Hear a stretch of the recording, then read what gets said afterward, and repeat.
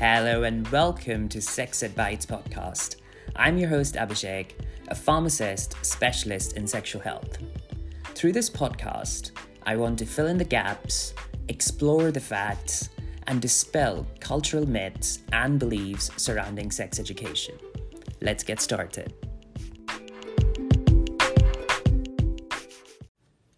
Hello and welcome to episode 21 of our podcast, which is also part 4 in our series on HIV. If you're joining us for the first time, don't worry. Each episode can stand on its own. But if you can, do listen from episode 17 onwards, where we journeyed back to the origin of the virus and its devastating impact on the communities it affected throughout 1980s. In our last episode, we discussed the monumental breakthrough of U equals U, or undetectable equaled untransmissible, and how it changed lives, providing a lifeline of hope to those living with HIV. We traced the journey of people who found a new lease on life through these 3 magical words. Today, we pivot our focus to a new challenge. For over 40 years, the HIV and AIDS epidemic has been one of the world's most serious public health crises. While significant progress has been made in the treatment and prevention of HIV, there are still many challenges to overcome. One of them is the growing number of HIV patients over 50 years old. The life expectancy of people living with HIV has increased significantly as antiretroviral therapy has become more widely available. A diagnosis of HIV today is vastly different from what it was 3 decades ago. Life expectancy for those with HIV approaches that of those without. This is certainly a cause for celebration. But as with any celebration, there's always a sobering morning after. The number of HIV-positive individuals over 50 has increased. Currently, over half of adults living with HIV are over the age of 50. And by 2030, over 70% of HIV population in the US alone will be over 50. Hence, HIV care and research now face new challenges. The reality of HIV and aging involves grappling with comorbidities, health conditions that co-occur. And they're showing up at a faster rate compared to HIV-negative counterparts. Diabetes, cardiovascular diseases, bone and joint issues. These are all significantly higher amongst our aging HIV-positive population. Older people living with HIV also have an increased risk of dementia, frailty, and some cancers. They also may be more likely to fall. It's also common for older adults with HIV to experience mental illness, especially depression and addiction, and they tend to be more isolated. Now, why is this happening, you might think? Well, there are several theories. Some believe that it's the virus itself. Some believe that it's the chronic inflammation and immune activation, which is common among people living with HIV, accelerating the aging process. Others suggest that it's the side effects of long-term antiretroviral therapy that may play a role. There's also a possibility that lifestyle factors common among people living with HIV, such as higher rates of smoking, drug use, contribute towards these comorbidities. In reality, it's probably a complex interplay of all of these factors. So, what can be done? How do we ensure that aging with HIV doesn't mean just surviving, but thriving? It begins with recognizing the problem, which is exactly what we're doing in this episode. It continues with more research to understand the mechanism behind these early comorbidities, which can lead to better therapies. It is crucial to provide more funding for clinical research on HIV and aging because of the potential impact on public health that this research may have. Health disparities and poor outcomes may increase without new research to guide treatment and care for this population. This could result in an increase in healthcare costs and decrease in quality of life for those affected.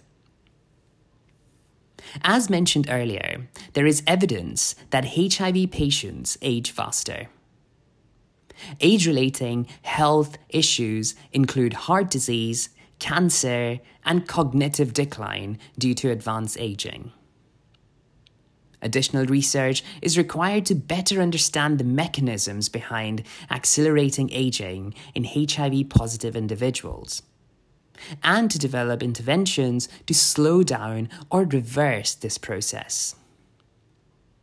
New clinical research on HIV and aging is necessary because it addresses the population's unique challenges. For example, HIV-positive individuals are more likely to develop coexisting diseases such as diabetes and hypertension that complicate HIV treatment. HIV patients also face social and economic challenges, including stigma, discrimination, and poverty. In addition to addressing these challenges, new research can contribute to the identification of interventions that can improve the health and well-being of this population. It is also essential to understand the interactions between HIV and other medication commonly used by older adults. For instance, certain HIV medication may interact with medication used to treat other conditions such as heart disease or diabetes. New research is required to understand these interactions and develop treatment strategies that minimize adverse drug effects.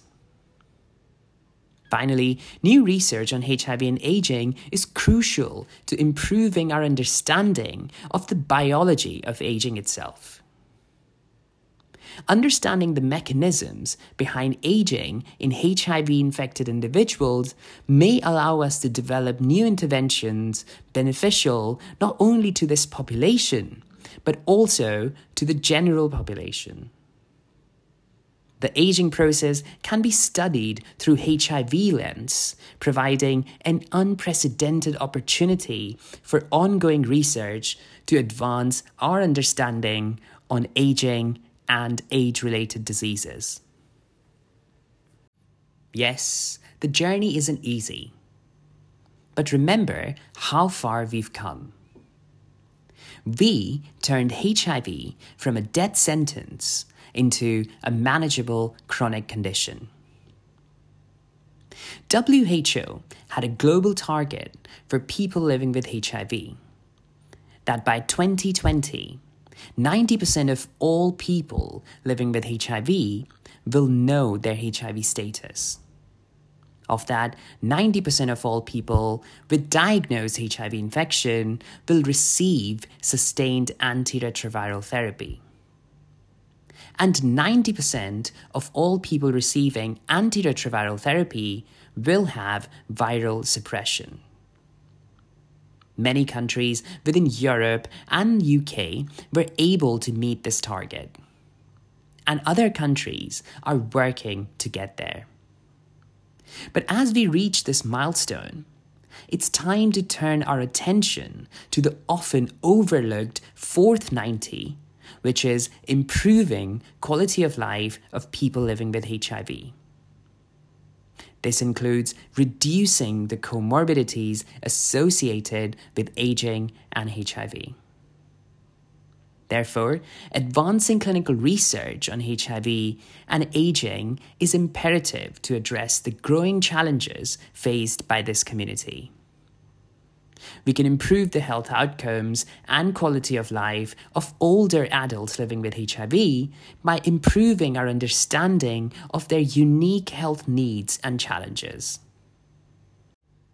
Now, as we delve deeper into the intricate world of HIV, we continue to unearth challenges and victories alike. The journey has been long, and there is yet much ground to cover. With today's episode, we've wrapped up our comprehensive 4-part series on the HIV overview. From understanding the tumultuous beginning of the epidemic, traversing through the rough terrains of breakthrough and setbacks, to celebrate the powerful message U equals you, and today exploring the aging paradigm. We've journeyed through the complex landscape of HIV. But as is the nature of knowledge, one question leads to another. One discovery paves the way for the next. Our journey does not end here. In our upcoming episodes, we turn our lens to another critical aspect of HIV: antiretroviral therapy, or ART. There are myriad of questions around this. What are the things to consider before starting antiretroviral therapy? What does this treatment entail? How can one navigate the road ahead with ART? We will attempt to answer these questions, plus many more, in our next episode.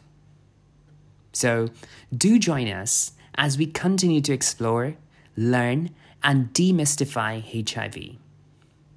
Together, let's pave the way for the world where understanding replaces stigma, compassion triumphs over fear, and hope conquers despair. Don't forget to follow us on Twitter at RealSexEdBites and myself at PharmIDExpert, where we keep the conversation going. Until then, stay curious, stay informed, and most importantly, stay safe. I'm your host, Abhishek, and I will see you in the next episode.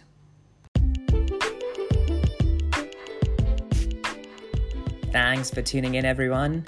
And if you found this information useful, then please make sure you leave a 5-star review on Apple Podcast, Spotify, Google, wherever you're listening right now.